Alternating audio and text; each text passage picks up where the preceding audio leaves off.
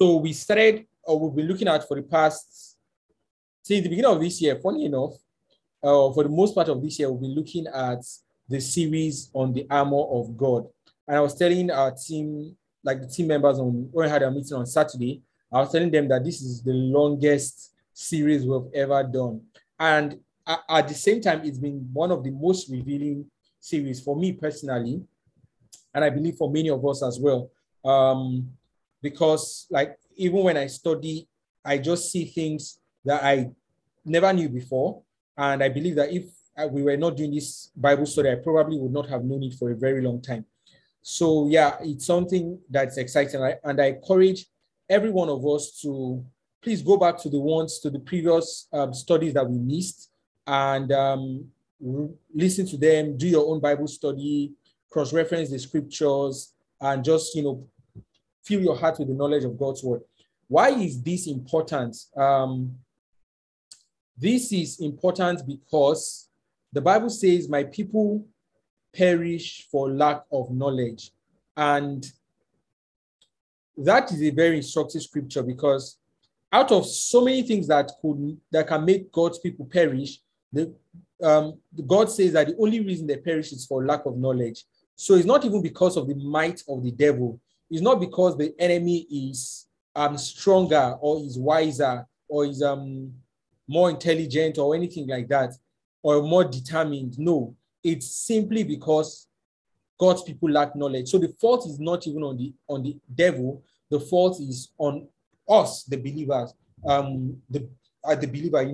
So knowledge arms us. Knowledge is like a weapon. It arms you to face whatever the enemy throws at you. So I highly encourage us to go after knowledge. Okay, to go after the knowledge of God's word. Go after information, spiritual information, and intelligence. All right, that's why we're doing what we're doing at the Borderless Christian Community, to provide that environment where we can absorb the knowledge of God and we can grow. All right, that's the whole reason of our Bible study. Okay, so we're looking at the armor of God, and we are continuing that. We have today, I think we just have two more pieces of the armor left. So we have the helmet of salvation, and then we have the sword of the Spirit. Okay, so let us go to our anchor text in the book of Ephesians chapter 6.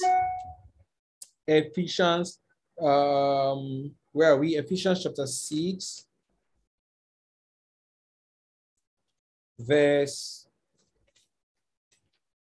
this should be verse 16 or verse 15. Ephesians, the book of Ephesians chapter 6, yes, verse 17, sorry. Ephesians chapter 6 and verse 17. Okay, Ephesians chapter 6 and verse 17.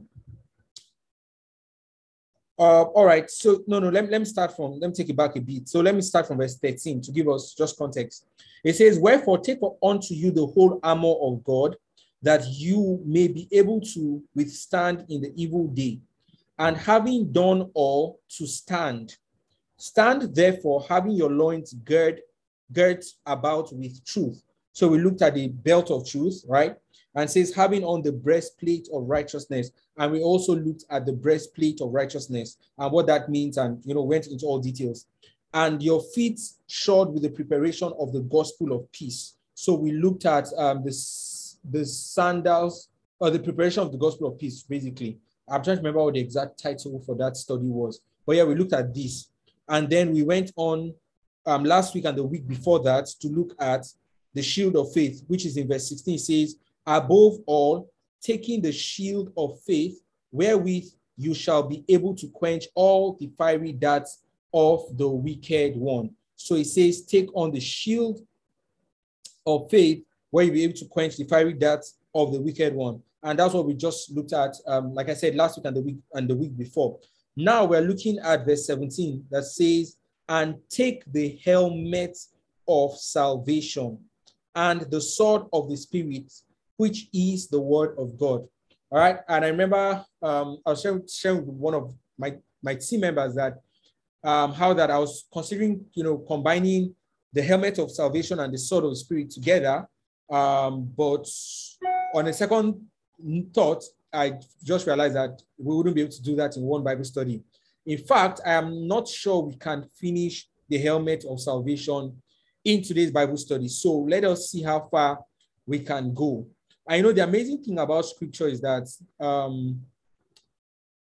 there's so much in scripture if the Holy Ghost opens it up to you. And that's why the Bible tells us that, tells us about the book, right, representing scripture, how that it was given to the unlearned, and the unlearned said, well, I did not go to school. How can I even understand this?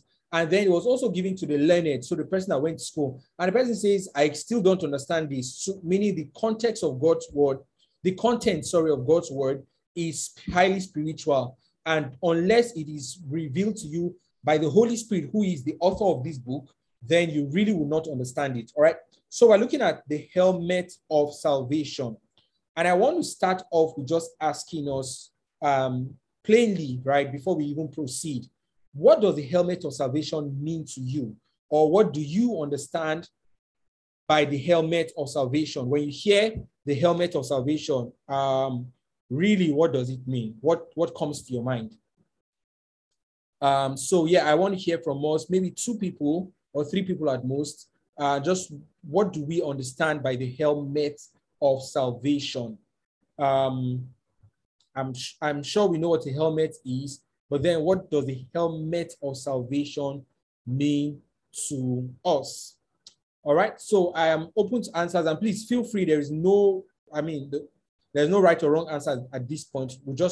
I just want to hear our thoughts and what we understand from this scripture before we dive into the study. All right, so helmet of salvation. If you're on MixLR, please feel free to type in your thoughts. If you're on Zoom, just feel free to unmute yourself and go ahead and speak. Okay, Esosa, I see your hand up. Please feel free. Hi, Victor. Good evening, everyone. Good evening. In my past studies of what that is, I know in Thessalonians, it's rewarded as the helmet of the hope of our salvation. Right. So 2 things come to mind. The consciousness of our salvation and all that has been done is called the helmet, like over the mind. Another thought is, okay, the hope of our salvation, which is the coming of our Lord, Maranatha and all that. So those 2, yeah. Thank you. All right, thank you very much for that. So the hope of our salvation one, and also the consciousness of our. Sorry, I'm not sure. Just please go over the first point, so I don't miss what you said. Yeah, like I said. So it could mean 2 things: either the consciousness of the salvation that Christ has achieved for us, or, as Thessalonians says, the hope that with the expectation, of our salvation, which from Scripture is the coming of our Lord. Is coming. Okay, fantastic. Thank you very much. All right, so that's from Sosa. Anybody else wants to share their thoughts? What does it mean? Or, possibly you've never really just even given it a thought. And that's the interesting thing about very familiar scriptures, that we might have heard them over and over again, but not really giving it like in-depth thoughts. But yeah, anyone else wants to share, what does that mean to you? What does the helmet of salvation mean to you? I am looking for responses on MixLR, but I haven't seen any yet. Okay, so I would assume you're still typing your responses, and I would proceed with that assumption. All right, and it's fine if there's nothing that comes to your mind. But I want us to break this down again, right? Having in mind the picture of a warrior, of a typical warrior, a Roman soldier, or if you watch any of the classical movies that depict war in that dispensation, you would know what a helmet is, right? And even if it's not in a war scenario, just from like even contemporary living. If you are riding a motorcycle, ideally you should have a helmet, or even if it's a bicycle, like ideally you should have a helmet on. And the purpose of that helmet is to protect the head. Okay. So the first question now would be, what does that head even represent in this context? All right. Because it's very clear that the helmet protects the head, but then what does the head mean in this context? And Esosa said something that I want to piggyback on and, just extend that to explain this concept. And it's in this context, it signifies your mind, all right? And it signifies your consciousness, your place of reasoning, just the same way your brain, for instance, biologically speaking, your head houses your brain, and that's where your reasoning, your thinking, your imagination, and all of that takes place, okay? And that is what the helmet, even physically speaking, that is what the helmet protects. First of all, your skull protects your brain, and then as an additional protection, your helmet, right, protects your skull and eventually protects your brain. So ultimately, your brain is what your physical helmet protects. But spiritually signifying, right, as a significance, right, it means your place of reasoning, your consciousness, your mind, basically. And what Paul was saying is that you need to take the helmet of salvation as a protective measure against, or as a protective measure over your reasoning, your consciousness, your mind. All right. And why is this super important? Before we look at the helmet itself, I want us to look at why it's important that our consciousness and our faculty of reasoning is being protected. We want to see why it is important, and then we then would understand why it has to be protected. All right. So to start with, let us explore a scripture, Romans chapter 1, starting from verse 21. Romans chapter 1, verse 21. Romans chapter 1 and verse 21. All right. So the Bible says, okay, let's start from verse 20. For the invisible things of God, for the invisible things of him, that's of God now, for the invisible things of him from creation of the world are clearly seen, being understood by the things that are made, even his eternal power and Godhead, so that they are without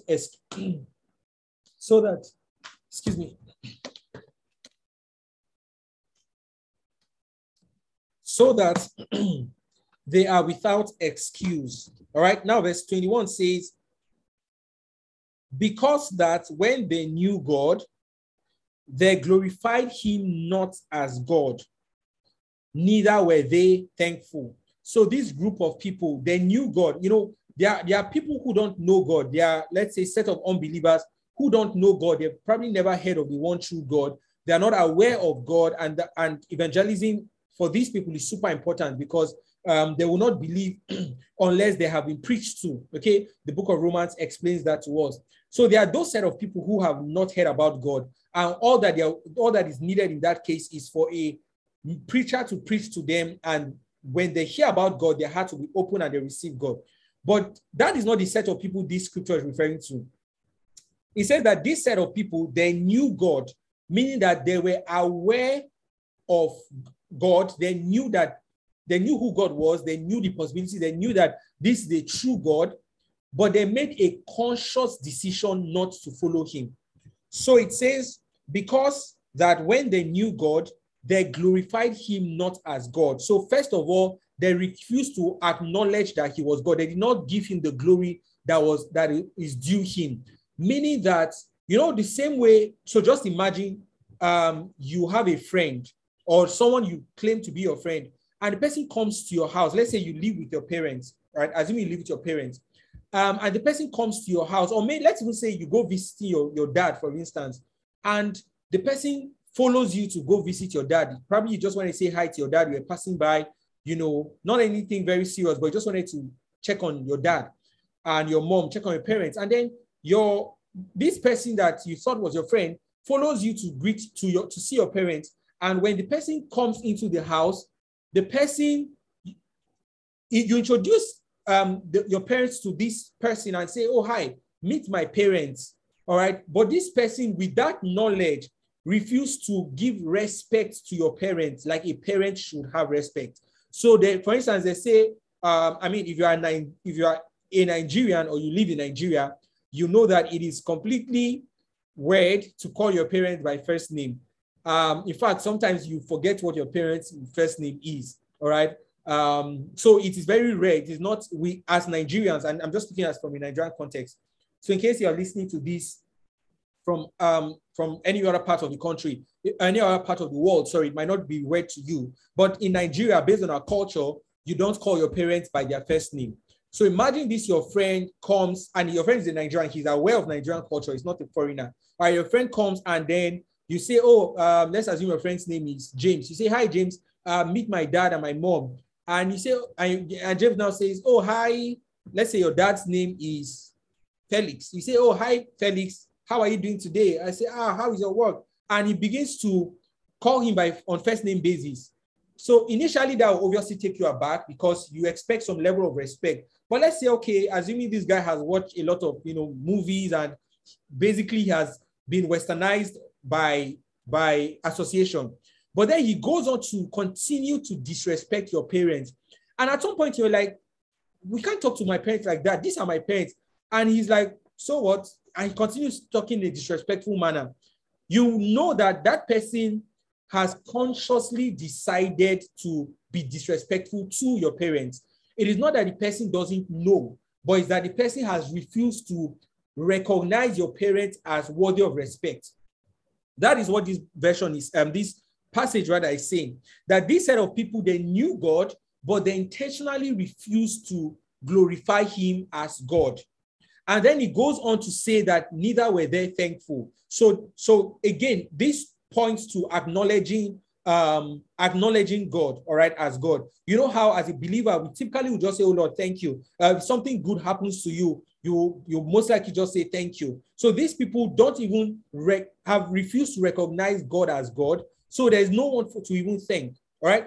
Then he goes on to say that, but they became vain in their imaginations. So I want you to note the word imagination because we will come back to it further down the study. So it says they became vain in their imaginations and their foolish heart was darkened. So their imagination entertained vanity. And this is the definition of vanity. Any thoughts or imagination that excludes God from its consciousness is regarded as vanity. So they became vain in their imaginations and their foolish heart was darkened. Verse 22 says, professing themselves to be wise. All right. And I want you to think closely and you see that there's a lot of this already happening currently, that this set of people, after intentionally excluding God from their imaginations, after intentionally refusing to acknowledge God as God, they began to project themselves as wise people, as studious people, as people of intellect, as people who can explain and study the way things happen. And by the way, wisdom for humans, right, is always centered around are always centered around their sphere of existence. And what humans try to do is to project themselves as wise people in light of their understanding of their current existence. All right. So these people began to project themselves as wise people. And that's what verse 22 says. They began to profess themselves as wise. And already you can see that there are a lot of people, especially for those who are involved in deep study, like in studying, right? People who are studious, you can see that without God, there's a projection of wisdom that does not capture God in their consciousness. And I've been looking for the most diplomatic way to say, but let me just say the way it is. For a lot of people who do not believe in God, for a lot of atheists, a lot of people who do not recognize God as God, they love to project themselves as wise, as philosophical, trying to give very wise sayings and very intelligent sayings. And this is why again, as believers, we must be careful with what is regarded as a wise saying. It is true that a statement might capture a principle that is earthly, but if the principle or if the inspiration behind that statement excludes God, then it is still vain. All right. And there are a lot of historically great people, okay, that have said a lot of wise things about earthly living, but it does not translate to the wisdom of God. All right. So this set of people excluded God from their consciousness and began to project themselves as being wise. It says, professing themselves to be wise, they became fools, and they changed the glory of the incorruptible God into an image. All right, so that goes on and on. I want to skip that and go down to verse 28. This is Romans chapter 1 and verse 28. Verse 28 says, and even as they did not like to retain God in their knowledge. And this is where the emphasis is. Remember, these people knew God. They were aware that this is the true God. But as an act of rebellion, they decided not to retain God in their knowledge. Verse 28, and even as they did not like to retain God in their knowledge, God gave them over to a reprobate mind to do those things which are not convenient, meaning things that are not normal, that if a logical person with a sane mind looks at what they are doing, it is very illogical. And a lot of what the Western world is currently terming as being inclusive is tending to this foolishness. It's already plying the path of this foolishness, all right? And the reason is because they have intentionally excluded God from their knowledge. That's what verse 28 says, that they did not like to retain God in their knowledge. And this is what when we say the helmet, right? The helmet protects the brain. And what that represents spiritually for us is the mind, the seat of consciousness, the seat of reasoning, the seat of imagination. And that's why verse 21 says that because they knew God, because that when they knew God, they glorified him not as God, neither were they thankful. They became vain in their imaginations. So the helmet of salvation is that part of the armory that protects our imaginations. That is what we conceive in our hearts, the way our seat of reasoning, our seat of imagination and knowledge and all of that. That is what we're looking at. And before we go even into the helmet, like I said, I want us to see how that one of the devil's purposes is to create a system that excludes God from our consciousness, a system that can run on automatic without involving God. And a lot of, when the Bible says, when the Bible talks about the world, especially in the New Testament, right? The Bible says, greater is he that is in you than he that is in the world.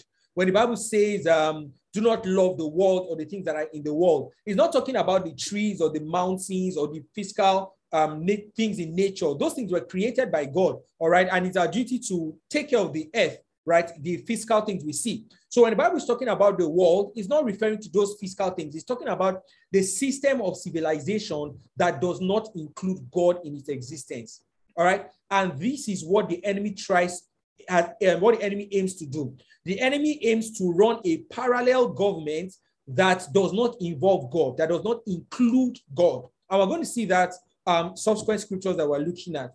And it is this experience that the Bible says the helmet of salvation will protect you from being a victim of that kind of experience where God is excluded from that ecosystem. All right. So I want us to look at this, today. And like I said, I'm not sure we will be done today, but at least we'll be able to cover some ground and lay the foundation. Okay.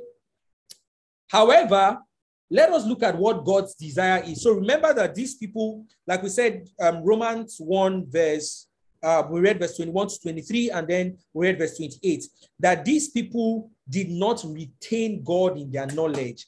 They did not retain God in their consciousness. Have you ever seen somebody do something and, you say, you don't fear God, though?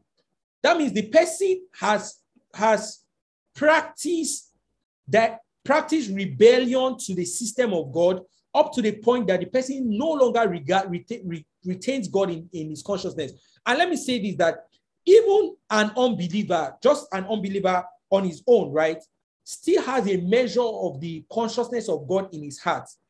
Because let me read a scripture to us that we might have overlooked. Let me show us something. John chapter 1. John chapter 1 verse John chapter 1 verse just give me a minute. Let me find the exact verse.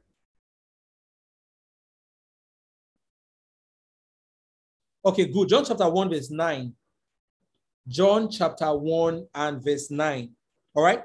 So it says, this is talking about Jesus. Or let me start from verse 8. It says, he was, okay, from verse 7, pardon me. The same came for a witness. That's talking about John the Baptist. The same came for a witness to bear witness of the light, that all men through him might believe. Verse 8 says, he was not that light. So John the Baptist was not that light, but was sent to bear witness of that light. Then concerning the light, who is Jesus Christ, verse 9 says, that was the true light, which lighted every man that cometh into the world. So the Bible says that Jesus Christ is the light that lightens every man that comes into the world. What this means is that everyone that comes into the world has a fragment of, or has an imprint of Jesus upon their hearts. So there is a consciousness of God somehow in their hearts, even though they might not know who this God is. But there's a, and that's what we call conscience. That the human conscience has an imprint of Jesus Christ, such that even though someone might not be a believer, yet his conscience can guide him on a moral path that might eventually, or that God aims for the person to eventually interface with Jesus on that path. Do you get what I'm saying?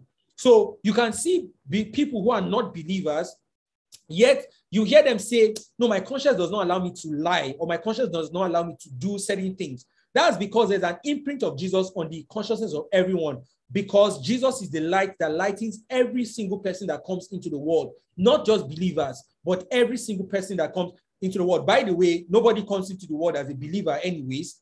So by default, we're all born as unbelievers up until we receive Jesus Christ. So there's a fingerprint of Jesus upon the heart of everyone. And the Bible is saying that these people in the book of Romans 1, where we're reading, verse 28 says that they did not retain God in their consciousness. So they constantly, habitually rebelled against God until the strand of God in their consciousness was completely wiped away. All right. And this is what the enemy seeks to achieve. Like I said, the enemy aims to spread a culture where God is no longer retained in our consciousnness, or God is no longer retained in people's consciousness again. However, what is God's desire? Habakkuk chapter 2, verse 14 gives us God's desire, tells us what God is aiming for. All right. Habakkuk chapter 2 and verse 14. The book of Habakkuk chapter 2, verse 14, it says, for the earth shall be filled with the knowledge of the glory of the Lord as the waters cover the sea. This is God's desire, that a time will come where the whole earth, and the earth here is not talking about the just the material universe that we can see, but rather it's talking about the people first and foremost. So God's desire is that a time will come where every single person would have the knowledge of God in his consciousness, that the knowledge of God will be so common, the same way when you go to the sea, what you see at the sea is water. The same way water covers the sea is the same way God wants the knowledge wants his knowledge rather to cover the whole of the earth. And it starts with the people on the earth, because just like we saw in Genesis, whatever man permits is what enters into the earth. So when God says he wants the earth to be filled with the knowledge with his knowledge, right? He's talking about the people first and foremost. But the enemy's agenda is completely opposite. He wants men to eliminate the consciousness of God from their hearts, all right? Eliminate God from their consciousness, okay? So again, I want us to go further on this path and see what this means for us, or what this means, for humanity in general. And I said here that, sorry, permit me today, we don't have slides. I just couldn't get the slides ready before Bible study, but I would do that by next week. I'll have that ready by next week, Bible study, all right? So I said here that one of the effects of spiritual death is that man began to lose the consciousness of God. So when you go to Genesis, you see that the Bible lets us know that God came down in the garden at the cool of the day to fellowship with man. And in fact, man was so conscious of God that when it was time to name the animals and name the things God created, whatever he named it, he was so accurate that God would not have, that was exactly what God would have named it if God came to do the naming ceremony himself. That was how much man's consciousness was full of God. We're operating on with the fullness of God in our consciousness. But when man sinned and death kicked, the effect of death began to play out. What we see as one of the results is that man began to lose the consciousness of God in his heart.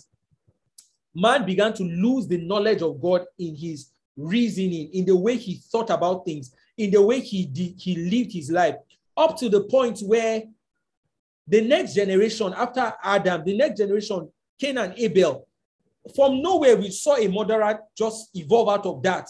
How could a murderer come? Who taught him how to murder?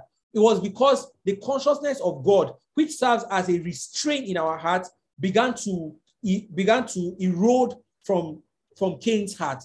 And the more he entertained thoughts that did not include God, the more he began to act and live outside the government of God.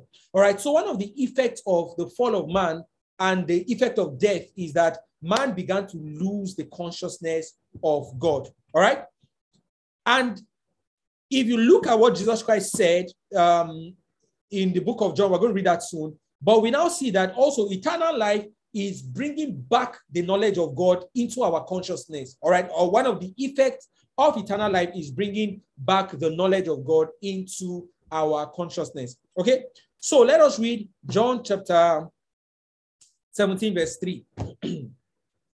John chapter 17 and verse 3.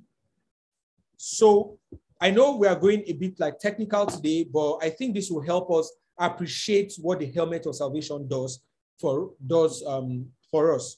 So John chapter 17 verse 3 says, and this was Jesus Christ speaking, says, and this is life eternal, that they might know thee, the only true God, and Jesus Christ, whom thou hast sent. So Jesus Christ was giving a definition to eternal life.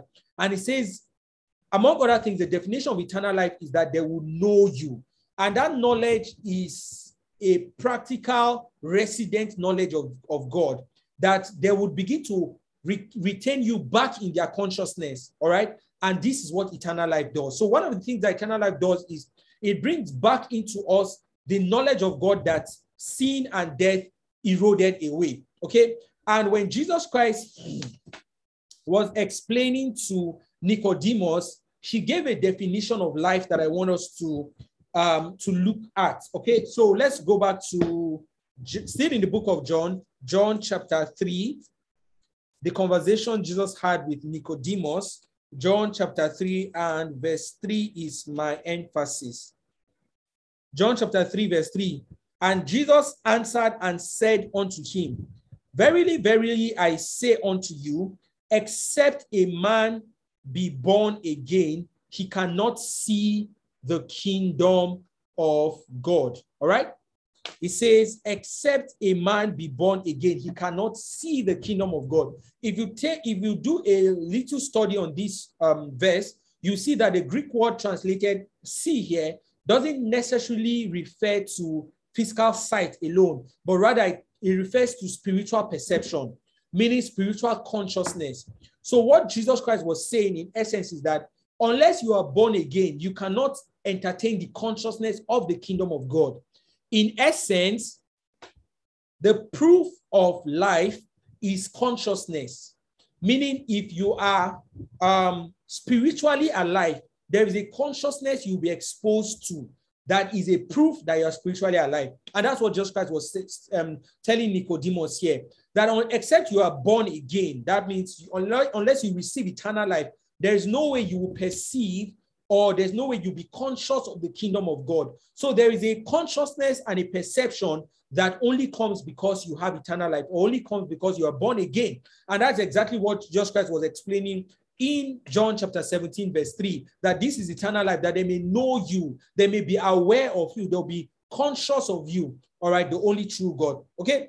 So the proof of life is consciousness. And what the enemy aims to do in the life of unbelievers and believers as well is to take us away from the consciousness of God in our hearts. And every action that is taken outside the consciousness of God results in death. That is what the Bible refers to as spiritual death.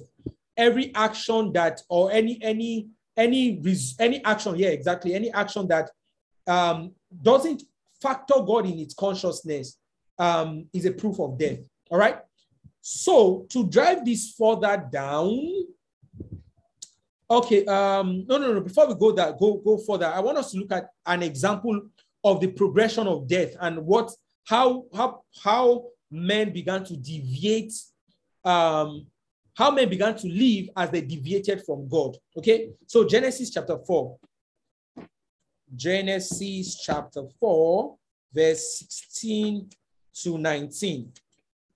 But before I continue, I just want to be sure that we're together. So if you are with me and you're following so far, please let me know in the comments, or give me a thumbs up, or just say something that I know, so I know you are together with me.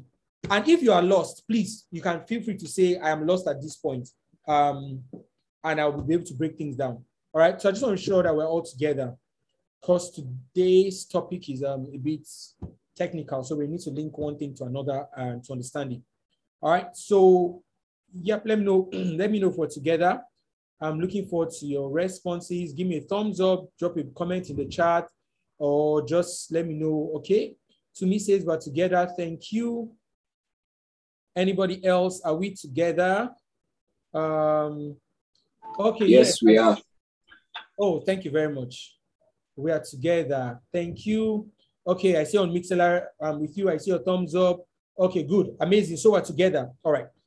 Okay, thank you. I see your comments on Zoom. We're digesting it well. Thank you. Ifelu, I see your thumbs up. All right, good. So we're together. Okay, so Genesis chapter 4. Yes, Genesis chapter 4, verse 16 to 19. So at this point, right, Cain had killed Abel. God had given his judgment to Cain and said, you're going to be a vagabond and all of that. And verse 16 says, and Cain went out from the presence of the Lord. So this was a departure from God. All right. So Cain went out from the presence of the Lord and dwelt in the land of Nod on the east of Eden. So Cain began to migrate. Or rather, Cain migrated away from the presence of God. Cain left the presence of God. So meaning he basically was saying, I don't want to have anything to do with God anymore. All right. And let me say this here, that for many people right now, this migration is not physical, it is internal. It's internal in their consciousness. And that's why you see a lot of whether they call themselves atheists or people who generally don't believe in God, they've made a conscious departure from God, okay? And I want you to see how the system of the enemy is being built around the departure of God. That the enemy builds a whole ecosystem, a whole city, a whole lifestyle that does not involve God. And if you look at some people, you will tell that there is no trace of God in this person's consciousness. The way they do their things, the way they go about, you know that they've willingly departed from God. All right. So this was Cain's experience. Verse 17. And Cain knew his wife, meaning Cain slept with his wife, and she conceived and bare Enoch. Okay. Now just follow this. He conceived and bare Enoch. And he built a city and called the name of the city after the name of his son Enoch. So Cain built a city. So Cain built a civilization. Remember, he departed from God. So whatever he was building did not capture God in that infrastructure. So Cain departed from God and built a city that obviously did not have God at the center, or did not even capture the principles of God at all. And he named the city Enoch. And just for clarity, this is not the same Enoch as the Enoch that walked with God, all right? Because that Enoch came from a different lineage. All right, verse 18, and unto Enoch was born Irad, and Irad begat Mehujael, and Mehujael begat Methusael, and Methusael begat Lamech. Look at verse 19. And Lamech took unto him 2 wives. The name of one was Ada, and the name of the other Zillah. Right from Cain, even as notorious as Cain was, Cain did not marry 2 wives. His son did not marry, his direct son did not marry two wives. Like, we had generations going on, everybody just sticking to marry 1 wife, until it came to the turn of Lamech. Lamech now had 2 wives. What that tells us is that the progression of departure from God kept on going farther and farther up to the point where, like we say it in Nigeria, somebody had a liver to marry 2 wives. Do you get what I'm saying? Like, they are departed so much from God, up until it became comfortable in their consciousness to marry 2 wives. And this did not happen immediately. This was progressive across the generations, okay? But it started from when Cain departed from God. And just for study's sake, I want us to count the number of generations it took before somebody could have the audacity to marry 2 wives, all right? So look at what he says from verse 16. Cain gave birth, Cain left Nod, right? So we count Cain, we count his son Enoch, we count his son, Enoch's son Irad, we count Irad's son Mehujael, we count the next person, Methusael, and then we count Lamech. So that is 6 generations after Adam. So it took 6 generations from the fall, right, for man's heart to become so independent of the knowledge of God for someone to make that bold move to marry 2 sons. And from then on, we see to marry 2 wives, sorry. And from then on, we see several people doing that. What I'm saying is that the moment people depart from God, right, the moment people no longer retain God in their consciousness, a whole civilization is built around that. In fact, a whole economy is built around the departure of the knowledge of God. And if you look at this today, you see that it is very true, even in today's day and time, that when you look at the secular fashion industry, what you see is clearly a departure from the consciousness or from the knowledge of God in our consciousness. When you look at the pornography industry, it is a clear departure from the knowledge of God. So the enemy has successfully built a civilization, an economy around the departure from the knowledge of God. Okay? And this is one of the effects of the fall, that when man fell, man gradually and progressively became more ignorant of God, in the sense of they refuse to retain God in their consciousness. Okay, now I guess to be the last part for today, I want us to explore Genesis chapter 11 and see what the enemy focuses at when he propels people to depart from the consciousness of God. And then next week, we would then see why the helmet of salvation is important, and then how it is important pretty much to us believers.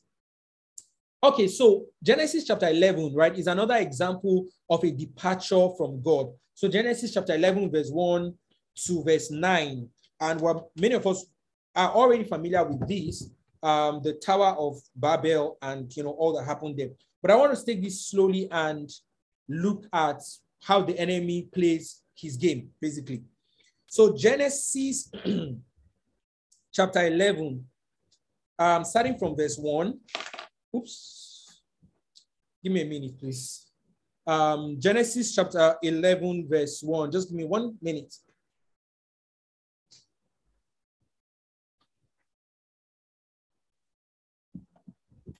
All right. So Genesis chapter 11, yeah, I said verse 1, and it reads, and the whole earth was of one language and of one speech. And it came to pass as they journeyed from the east. I want to show you something that is significant. Let's, go back to Genesis, what we just read now, Genesis chapter 4. Genesis chapter 4, verse 16. Just take a look at something very significant. It says, and Cain went out from the presence of the Lord. Okay, he went out from the presence of the Lord and dwelt in the land of Nod. The Bible now goes on to give us an extra information that is significant, right? It says on the east of Eden.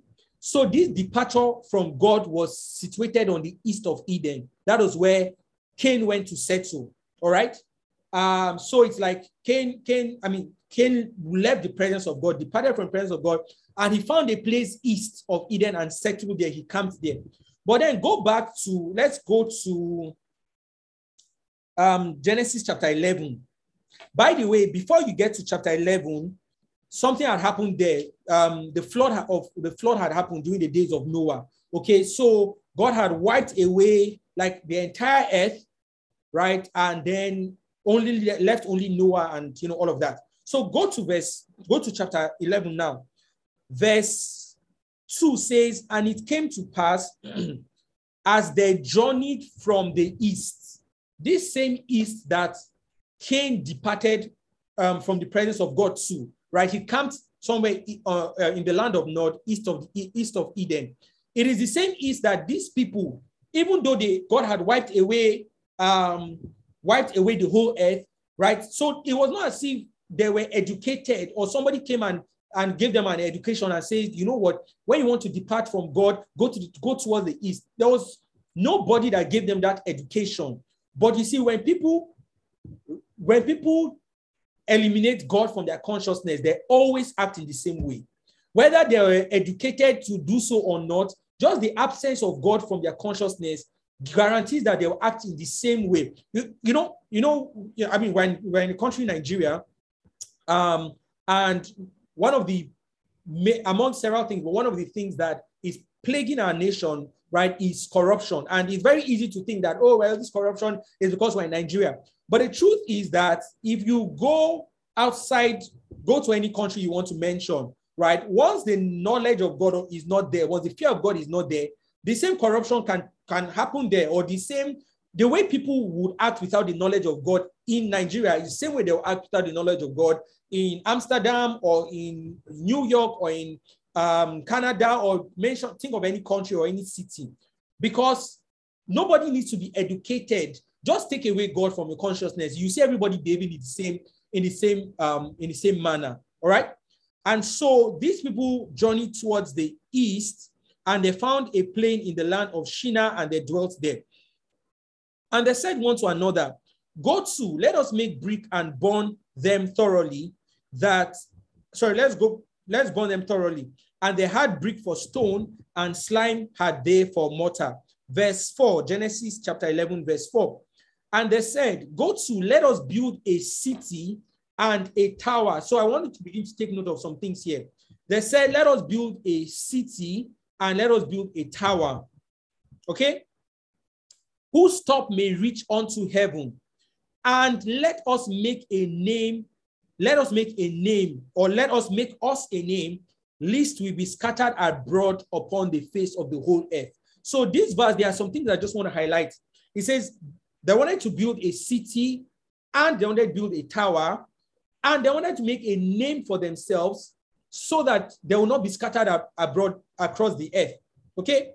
Then let's proceed to verse 5. And the Lord came down to see the city and the tower which the children of men builded. And the Lord said, behold, the people is one, and they have all one language. And this they begin to do, and now nothing will be restrained from them, which they have imagined to do. Verse 7 says, let us go down, and there confound their language. And God then scattered them upon the face of the earth, and the place was called Babel. All right, let me just skip the reading part. So a few things here I want to point out from this scripture to see how the system of God is direct, the system of the enemy is directly opposite to the system of God. Number one, so let's go back to that verse 4. It says, let us go and build a city, okay, and a tower. So these people wanted to build a city and a tower whose top may reach unto heaven. So this they wanted to build for themselves a city and a tower whose top will reach to heaven. So take note of that. Secondly, is that they wanted to make a name for themselves. All right. Thirdly, they wanted to dwell in the same place. So it says, let us make a name for ourselves, lest we be scattered abroad upon the face of the earth. So they didn't want to go across the earth. They all wanted to stay in the same place. But everything they said their hearts to do was in direct contradiction to what God desires. It was in direct contradiction to the system of God. All right. And what is the system of God? If you look at Hebrews chapter 11, verse 9 to 10, we see the system of God there. Hebrews chapter 11, verse 9 to 10. Please, if you are there, read for me. For some reason, I'm struggling. Okay, good. I found it. All right, so Hebrews chapter 11, verse 9 to 10 says, by faith, he sojourned in the land of promise. So this was referring to Abraham. By faith, he sojourned in the land of promise as in a strange country, dwelling in tabernacles with Isaac and Jacob, the heirs with him of the same promise. My emphasis is verse 10. For he looked for a city which hath foundations, whose builder and maker is God.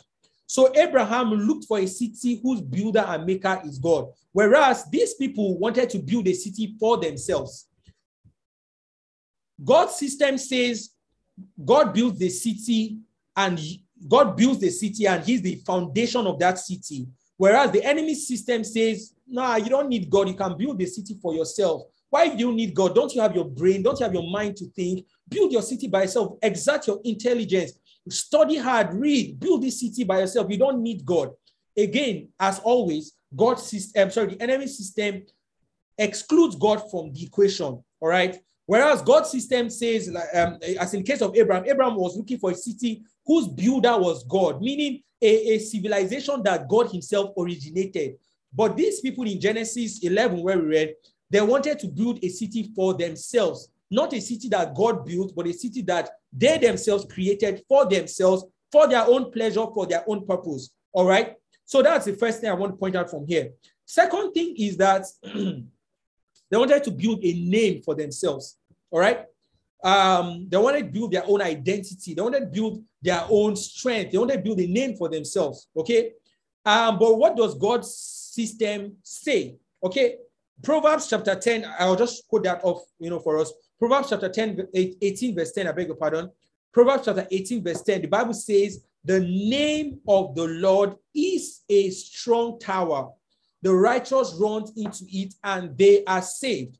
The righteous doesn't build a name for himself. The righteous runs into the name of Jesus, of the Lord, who is a strong tower. But these people wanted to build their own tower and have a name for their own selves. So you see the first or a constant theme in this, their own civilization was self. Self was the focus, They wanted to build a city by themselves. God's civilization says God builds the city. Secondly, they wanted to make a name for themselves. No, God's civilization says God's name is the name you run into or you hold on to. Okay. And again, as always, the enemy civilization is a departure from God's civilization. It does not capture God in it.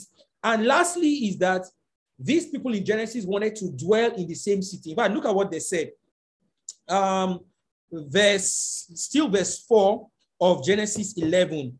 Genesis chapter 11, verse 4. It says, and let us make a name, lest we be scattered abroad upon the face of the earth. So they didn't want to be scattered across the earth. But what was God's instruction? All right. God's instruction if you look at Genesis chapter 6, even after the fall, in fact, let's go to the beginning first of all. It says Genesis chapter 1, Genesis chapter, no, hold on, please. Genesis chapter, this should be 1 now. Okay, good. Genesis chapter 1 says, and God, Genesis chapter 1, verse 28, and God blessed them, and God said unto them, be fruitful, multiply, and replenish the earth, and subdue it. So God's purpose was for them to replenish the whole earth, not just to stay in one place, okay? And we go to Genesis chapter 6, after the flood, and God was speaking to Noah. Genesis chapter 9, sorry, not chapter 6, Genesis chapter 9, verse 16. Hold on. I think I have missed something here.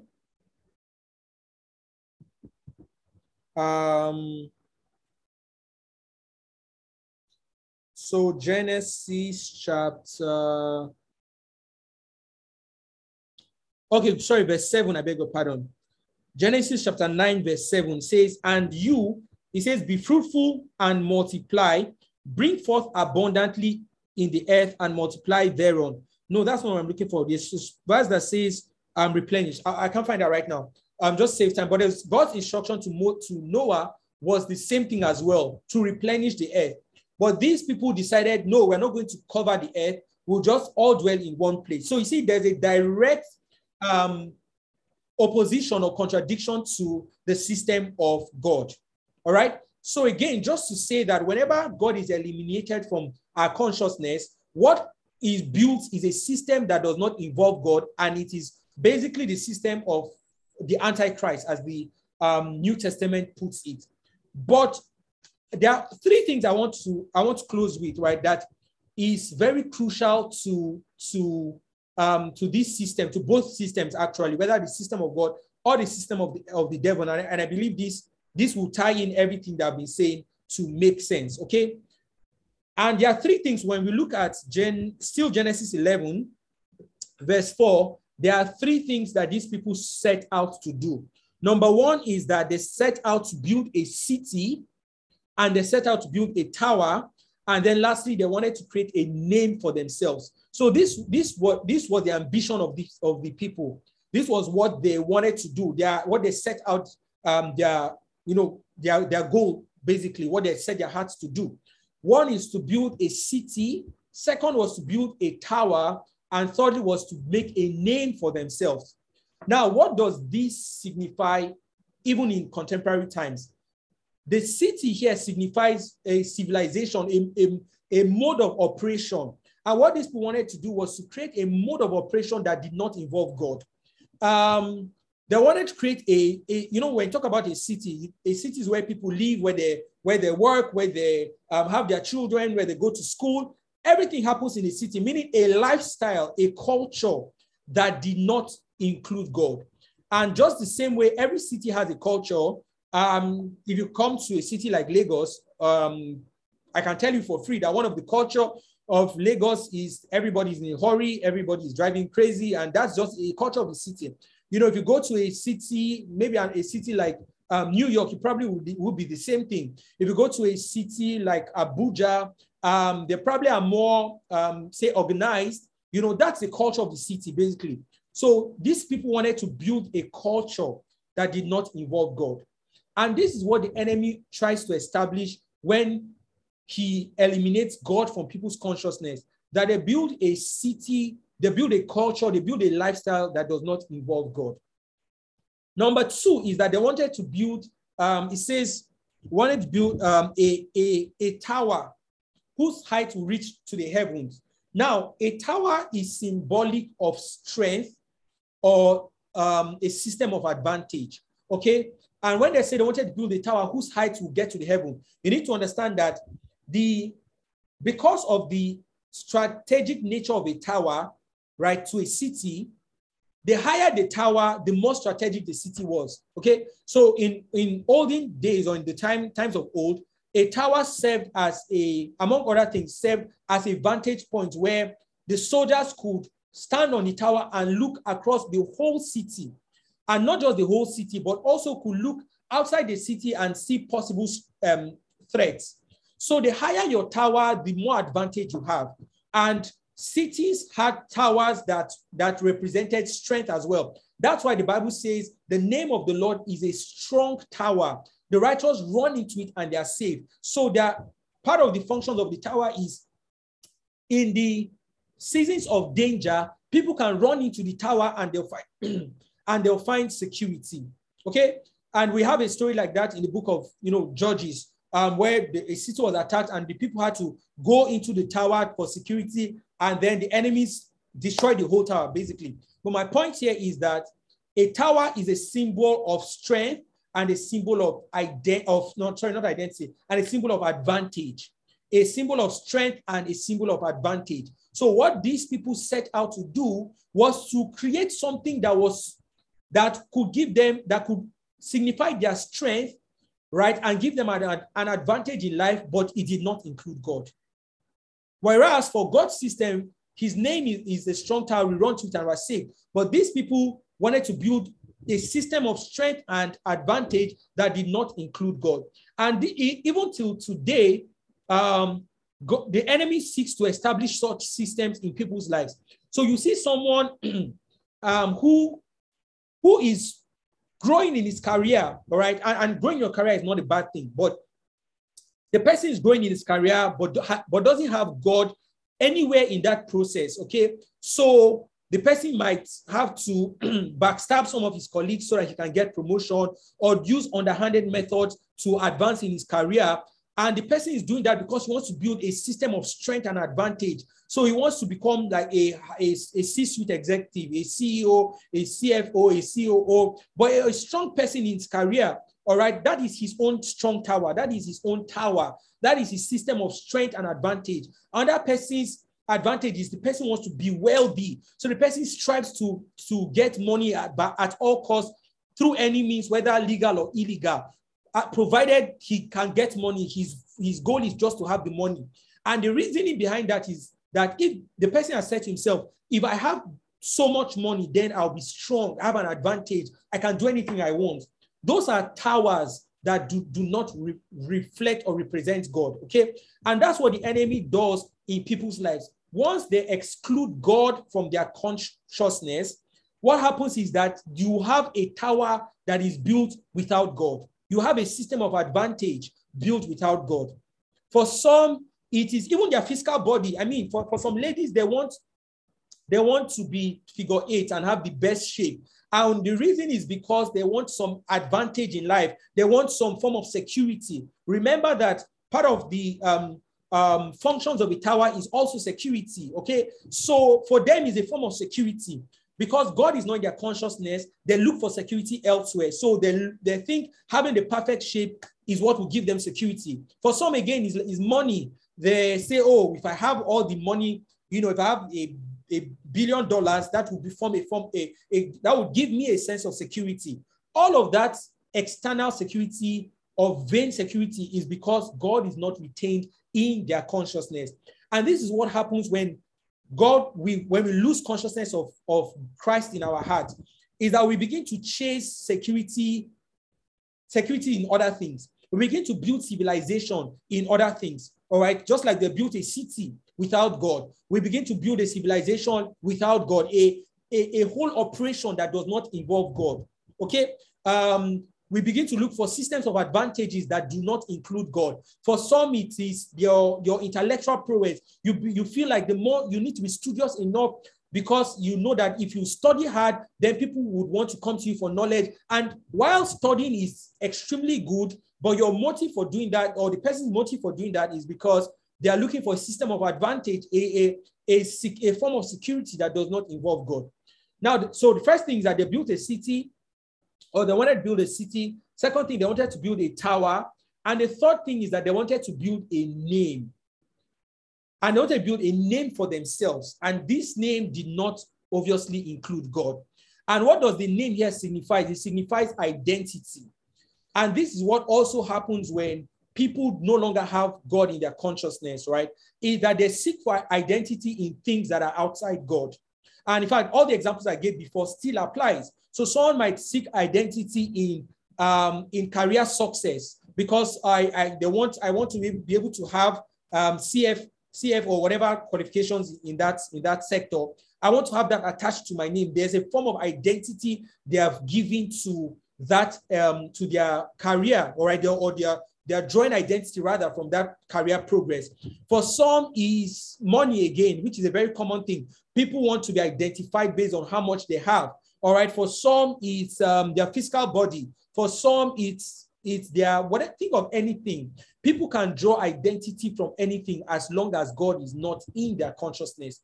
And this is why we have to be very, very cautious, right? And this is where the helmet of salvation comes in, because without the consciousness of God in our heart, we begin to look for a civilization outside God. We begin to look for a source of security and strength outside God. And we begin to look for a form of identity outside God. All right? And this is what these people aim to achieve. Okay? And this is why we need to retain God in our consciousness. All right? So this is why we're going to stop today. And then next week, we'll now see how the helmet itself plays a crucial role. But I thought it necessary to, first of all, explore why is it important? What is the helmet really protecting? And assuming the helmet wasn't there, what would happen? And we already see what happened in Romans chapter 1, verse 28. The Bible says that they did not retain God in their consciousness, or they did not retain the knowledge of God. And so God gave them over to vanity and to reprobate mind. All right? Okay, so I hope this was helpful. I'm going to stop here. But don't forget the three things I ended with. First of all, they wanted to build a city, they wanted to build a tower, and they wanted to build a name. All right, and we said the city here represents a civilization, a way of living, okay, that does not involve God. Secondly, the tower here represents strength, a source of strength, a source of advantage, or a source of security, that does not involve God. And it could be in anything. For some people, it's their parents. Their parents is their form of security, or that rich uncle or cousin or brother or somebody. That's their source of security. And the third thing is that they wanted to build a name for themselves. The name here represents identity. They wanted to create an identity that did not involve God. They wanted to build an identity for themselves. All right. And the book of Jeremiah 10 verse 23 lets us know that it is not in man who is flesh to direct his own ways. So your identity can never be derived from you, because you are not the one who created yourself. All right. And that's what happens when people refuse to retain God in their consciousness. Okay, so we're going to end here. Again, I hope you learned something. I know I touched on several things today, but again, I also hope that you learned something, at least one thing. Okay, so please, I'm going to take questions now. If you have any question, please feel free to ask me at this moment. Any question from what we have said so far? Yeah, any question you want to ask so far from what we said? If you're on Mixlr, please feel free to ask your question. And if you don't have a question, please let me know what you learned today. I'm going to call on someone that I haven't heard. Oh, well, I mean, for those of us on Mixlr, I can't see all of us. But anyways, just anybody, feel free to share what you learned today, something that blessed your heart, or something that you're going to go back to think about, or probably even study more about to just get to, understand it better, or something you learned today. Please feel free to share that right now. This is the section for it.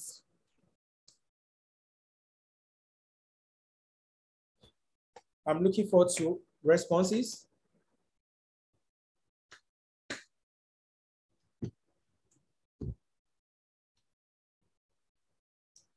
We don't have questions, but we don't have what we learned. That is not true. So what did we learn? I'm going to call on, to me, let me ask you, what did you learn today? One thing you learned today that you want to share with us. Please, on Mixlr, you can type in your light bulb moments here. One thing you learned. Okay, over to you, to me. Good evening. I was already typing, but okay. Okay, yeah. Okay, so one thing I learned today is that the consciousness of God serves as a restraint for our hearts and also our thoughts, our mind, things that we do and everything. So it's just like you have to acknowledge the fact that God is there. You have to be conscious of God in everything that you are doing to be able to guard your steps, guard your heart.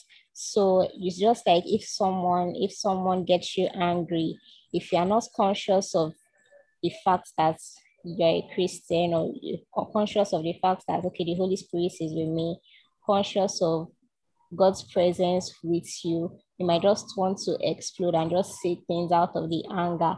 But if you are conscious of that fact, then you might want to guard what you want to say. You might want to say things in a subtle manner, and yeah, something like that. Okay, amazing. Thank you so much. And I love the way you're able to interpret this into like in your own way and your own understanding. Thank you very much to me. Okay, someone else, what did we learn today? What did we learn today? I want to share. I'm still looking out for comments on Mixlr. Feel free to type them in. One more person before we close. What did we learn today? What did we learn today? Ife Oluwa, do you want to share with us one thing you learned today?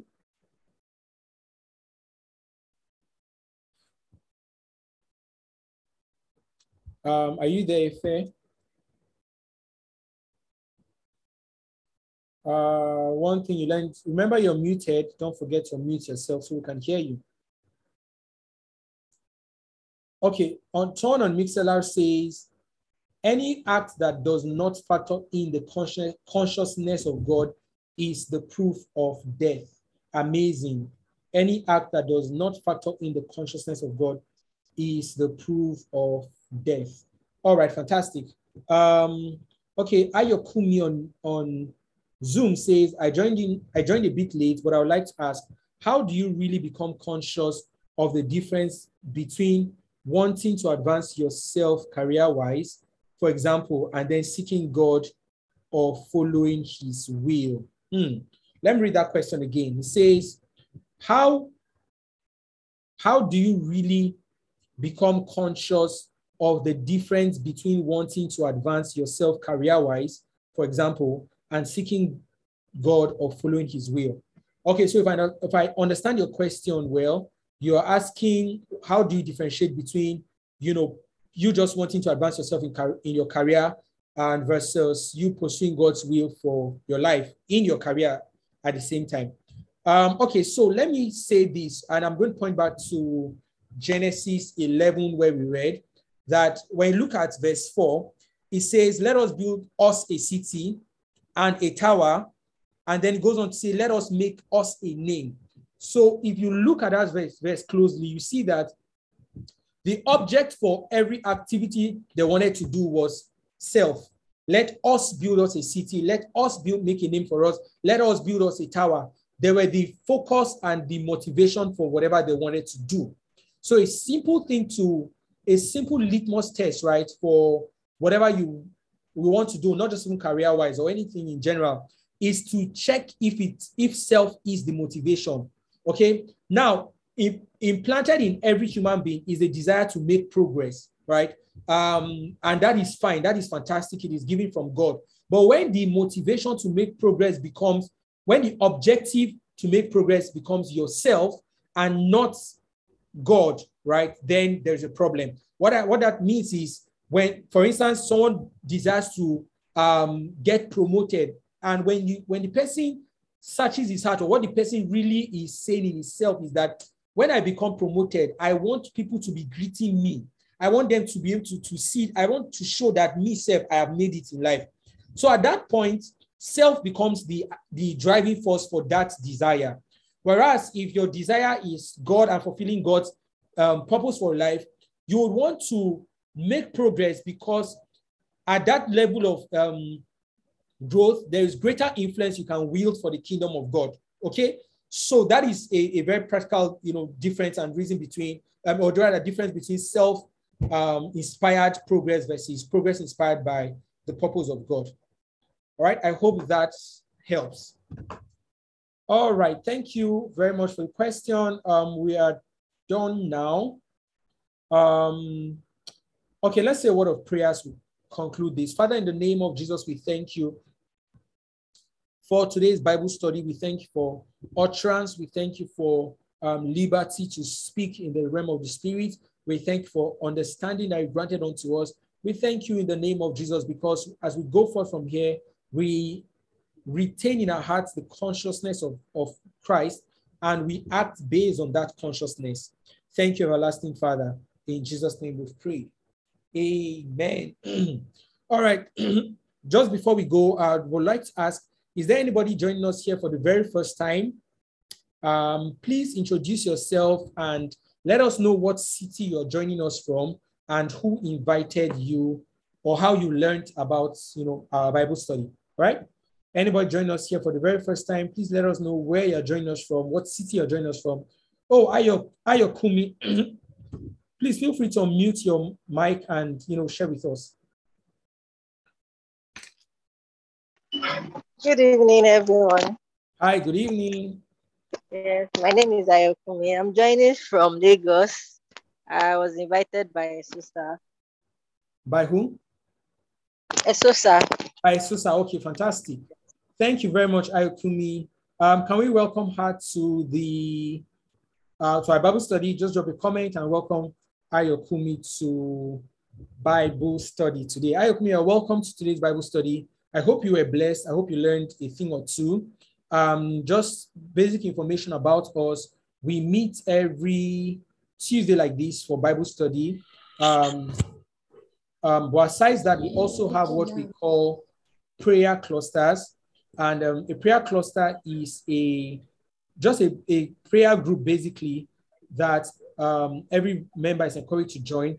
And we meet once in a week to pray and to strengthen ourselves in the Lord in prayers. Okay. So I'm dropping a couple of links in the chat for various things to join our community. We have a group, by the way, a WhatsApp group where we display information. We have an Instagram account. You can listen to our podcast via the link. That's previous recordings of our Bible study. You can watch us on YouTube. You can send a feedback. Okay, I'm going to send it when you join the group. I'll send a link later for you to join a prayer cluster. All right, thank you very much, Ayo Kumi. Anybody on MixLR joining us? Okay, I do not see anyone. All right, thank you everyone for tonight. God bless you. See you next week, Bible study, the same time, 7 p.m. West African time. Yeah, that's it. All right, have a wonderful remaining part of your day. God bless you all.